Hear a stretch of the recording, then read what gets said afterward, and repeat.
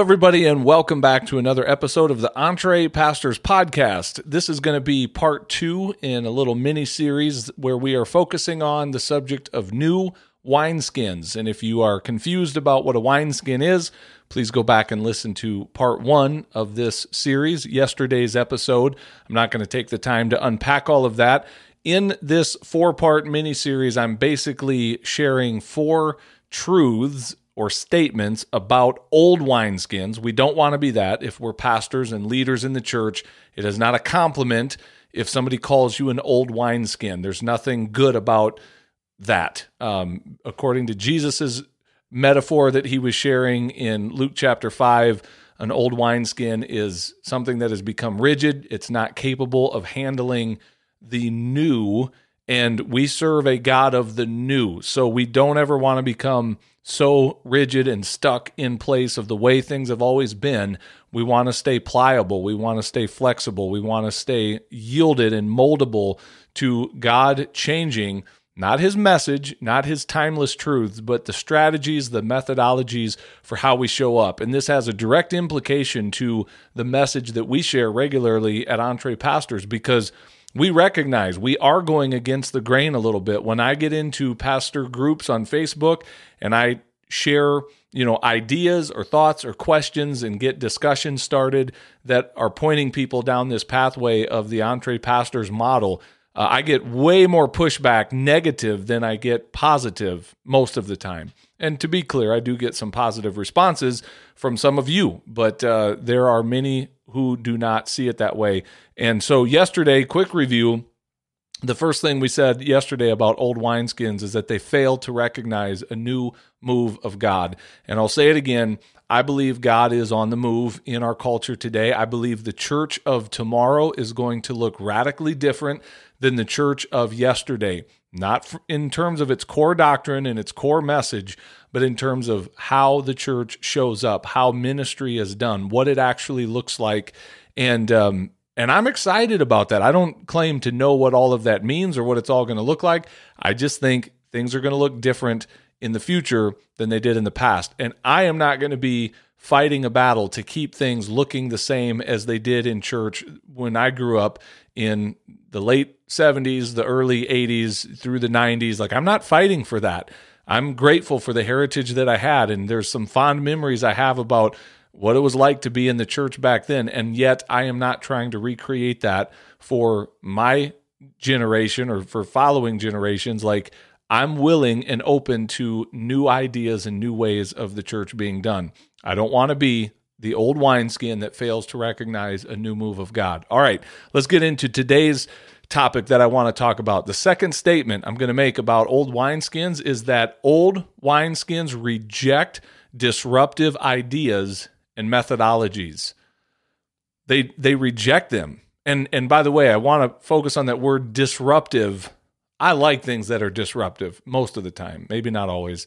But in business, I love disruptive models. I love things that come into an established arena and break some rules and say, we're challenging the status quo. I know this is how we've always done it up to this point. We're going to do it differently. And then you see an entire industry upended where this new disruptive model comes in. It keeps things fresh, man. It keeps things alive and evolving and changing, and I love that. And I would contend that Jesus Christ, of all people, was a disruptive character. Think about this.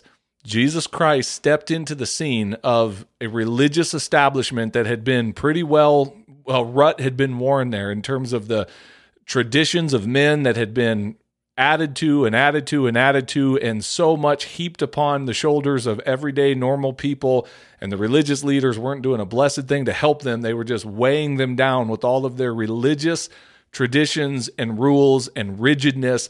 And then here comes this disruptive person by the name of Jesus announcing the kingdom of heaven that completely disregarded all of their traditions, or most of their traditions, and their man-made rules, and all of the things that they held near and dear and valued. Jesus turned it upside down on its head, so much to the point that they wanted to kill him, and they succeeded in having him killed. Jesus was a disruptor, and old wineskins don't like disruptors. Let's bring that into the world of pastoring in the church. One of the things when I get into these groups of pastors on Facebook and I share disruptive ideas or things that go against the grain, it is the old wineskins, the old crusty wineskins that start speaking out first and the loudest and the meanest and the biggest bullies, because old wineskins don't like disruptive ideologies or ideas and methodologies. So what might some of those disruptive ideas look like in our season of church, in the world in which we live? What are some statements or thoughts or ideas that might be seen as disruptive? Like, hey, you're breaking the rule if you lean into that. That's not how we do things. That's not how we do church. These are in no particular order. This is just after me sitting down for a few minutes and doing a little journaling on this. But I have a few I'll share with you, and then we'll probably run out of time. But let's start with this one. It's one of the founding ideas that Entree Pastors is built upon. We reject the narrative of the starving pastor. That is on a collision course with the religious establishment, whether it's pastors or the people that have kind of built the system that we've been brought up in the church world. We believe in the narrative of the starving pastor. We are very comfortable with the idea of a pastor who can't afford to take his family on a nice vacation, who can't afford to drive a very decent vehicle, who isn't putting much aside for retirement, who's just barely scraping by. We are all very comfortable with that pastor. We don't know what to do with a pastor who's thriving financially. Well, guess what? At Entree Pastors, we're done with that narrative. I reject the narrative of the starving pastor, and I'm here to help a whole bunch of pastors find a disruptive way to do ministry. How does that sit with you? Does that make you nervous? Does that make you angry? Does that make you kind of push away? Or are you leaning in right now going, sign me up for that? Talk to me about that. Well, depending on how you answer that question would lead me to, point to whether you are an old wineskin or a new wineskin, because all the old wineskins right now are pushing back against that idea. They don't like that. How about this one? Ministry doesn't have to look like full-time, vocational, professional, pastoral work. Nothing wrong with that. That's traditionally what the religious establishment has been kind of comfortable with. That's what we were told pastoring is and should be, and there's a lot of baggage that goes with that. Well, what if there's a disruptive idea that says maybe that isn't how it's supposed to be? Or maybe at least that's not how it needs to be for everybody. Maybe it's okay to serve as a pastor and not do it full-time and not do it as a profession, as a vocation. It's not the thing that provides the income for me. My income actually comes from a business.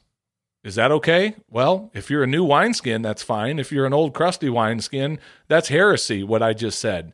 Of course, the only way to really do ministry right and to do church the right way is to go to Bible college and seminary and then apply for a job at a church and then work full-time and only do that thing and be happy with whatever meager salary you're given. And that's what it is to be a pastor. Well, I reject that. I'm looking for some disruptive ideas that says, well, maybe it doesn't have to be that way. Here's one, and I have a feeling most pastors will like this, except maybe some unhealthy ones would push back. How about the disruptive idea that says the pastor doesn't have to be the one doing all the work of the church? Not only is that a disruptive idea, that's a biblical idea. Ephesians chapter 4. The reason I say an unhealthy pastor may not like that is because I have found in my years of ministry and being in pastoral ministry and coaching pastors that sometimes, not always, sometimes pastors go into ministry for the wrong reasons. They are unhealthy, they're codependent, they need to be needed, and they kind of like all the accolades and strokes of the ego that come from being the one doing all of the work of the church. And so they may not like that disruptive idea. But most pastors, I think, would lean into that and go, no, that's actually kind of how it should be. And yet, what's normal in church world is to see the pastor doing most of the work, if not all of the work of the church. It's on the shoulders of one really overworked, underpaid, tired person who's neglecting a lot of other important areas of their life. So I'm all about a disruptive new idea that says, nope, we're not doing that anymore. It doesn't have to be that way. All right, this next one is, I promise, a disruptive idea. You're not going to hear this celebrated in any groups of pastors. Are you ready? You sitting down? You better pull off to the side of the road if you're driving, because this may just be a little bit too disruptive.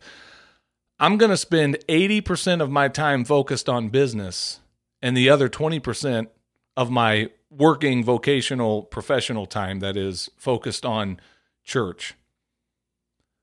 Ooh, that goes against the grain of what we've been told a good pastor looks like. I mean, a good pastor should spend 100% of their focus on the church and 0% focused on business, or maybe said in other ways, a good pastor spends 100% of their focus on the church and then maybe 20% on business. And if I'm doing my math right, that's 120%, and that math doesn't math out very well. What if we actually gave pastors permission to spend more of their time focused on the thing that's actually putting money in their account and paying the bills and providing for their family, and with whatever's left over, with what they're able to give, they lean into the part of the church where they bring the most to the table. So maybe that's, leadership, maybe that's teaching, maybe that's, some of those pastoral gifts that they bring to the table. And, well, what does that mean for the rest of the body? Well, it might mean that there's others in the body that just flat out have to step up and do what the other body parts were always supposed to be doing in the first place. But, I know that's a disruptive, radical idea for what normal church looks like for a lot of people. So that's an uncomfortable one. And I'm just made up those percentages. They could be adjusted as needed. But Pastor, what if you leaned into a model of pastoring where you put more focus on business and providing for your family than showing up for a nonprofit that's not profiting very well? Anyway, how about this one? The way, the place, and the times of when we gather as a body look different than Sunday morning.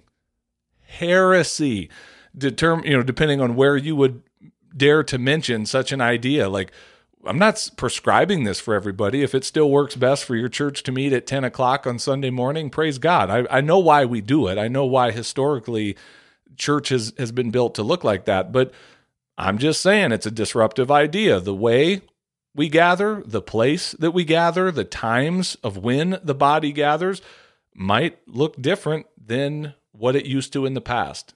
It's just a disruptive idea. And if that makes you uncomfortable or angry, chances are that's an indicator of some old wineskinnery. Instead of a new wineskin goes, okay, maybe. I'm open to it. Not saying we all have to do it like that. Just how does that land with you? I'm just trying to think of examples of disruptive ideas. Here's one more. Ooh, this would not have flown in the church I grew up in. Church people don't need to hear 4 different pieces of Bible content delivered by a pastor every week in order to have a healthy Christian walk. Wait a minute. Do you have the audacity to suggest that modern day Christians do not need to hear a Sunday school lesson, a Sunday morning sermon, a Sunday night sermon, a Wednesday night sermon, all delivered by the same pastor in order to have a healthy Christian walk? That's absolutely what I'm saying. I would contend, I heard this quote years ago, that the average Christian in America is educated beyond their obedience. I'll let that one sit in for a little bit. The last thing most Christians in America need today is another sermon, another Bible study, another curriculum, another piece of content. They need to start obeying what they've already been told and they're not doing to begin with. And they certainly don't need that from a pastor, to hear from you, pastor. We need you to prepare all these different pieces of content. It's probably good enough for you to prepare one sermon for your church. And again, that's a disruptive idea. I know it's becoming a little bit more modern and again, the old wineskins would say that's compromise and we're moving away from the integrity of the way things used to be. Well, whoever said that we needed 5 different pieces of Bible content all presented by the same pastor in order for me to have a healthy Christian walk? There is so much endless supply of good content, podcasts, YouTube channels, sermon series, books, Bible studies, you name it. Great stuff. I'm not knocking any of it. I'm just saying the average Christian doesn't need more times and services and programs to show up to. And if they need it, pastor, they don't need you to be the one delivering all of it. And if they need that from you, then what are they paying to make that possible? So again, these are not in any particular order. I'm going to wrap it up here, just keeping an eye on the time. I want to keep this somewhat short, but you get where I'm going with this. These are all somewhat a little bit disruptive, a little bit edgy, a little bit controversial, maybe a lot of bit edgy, depending on who you ask. But how you respond to these, how you think about these is just a bit of an indicator about, do I lean toward being the old wineskin that rejects disruptive ideas and methodologies, or do I lean more toward being a new wineskin that I'm pliable, I'm flexible, like, yeah, okay, I can see this, I could work with that, I could adjust that. So how does that land with you? I'd love to hear your thoughts on that.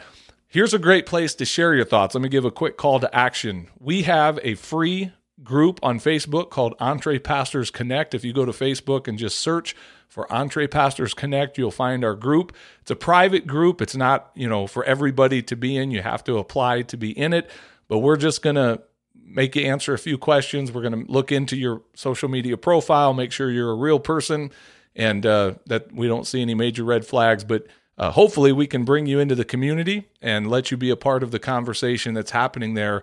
I'd love to hear your feedback on this. What do you think about disruptive ideas and methodologies? See, I'm inspired and encouraged when I hear a pastor or a thinker coming up with new and creative ways of what church can look like and ministry can look like. I'm energized by those conversations. Not saying everybody has to run off with every new idea, but I like when someone's thinking down that road of being creative and innovative and pioneering new thoughts. I don't ever want to be an old wineskin. I want to be a new wineskin. I hope that's true of you as well. Thanks for tuning in this week, guys. God bless. We will see you for part 3 on tomorrow's episode.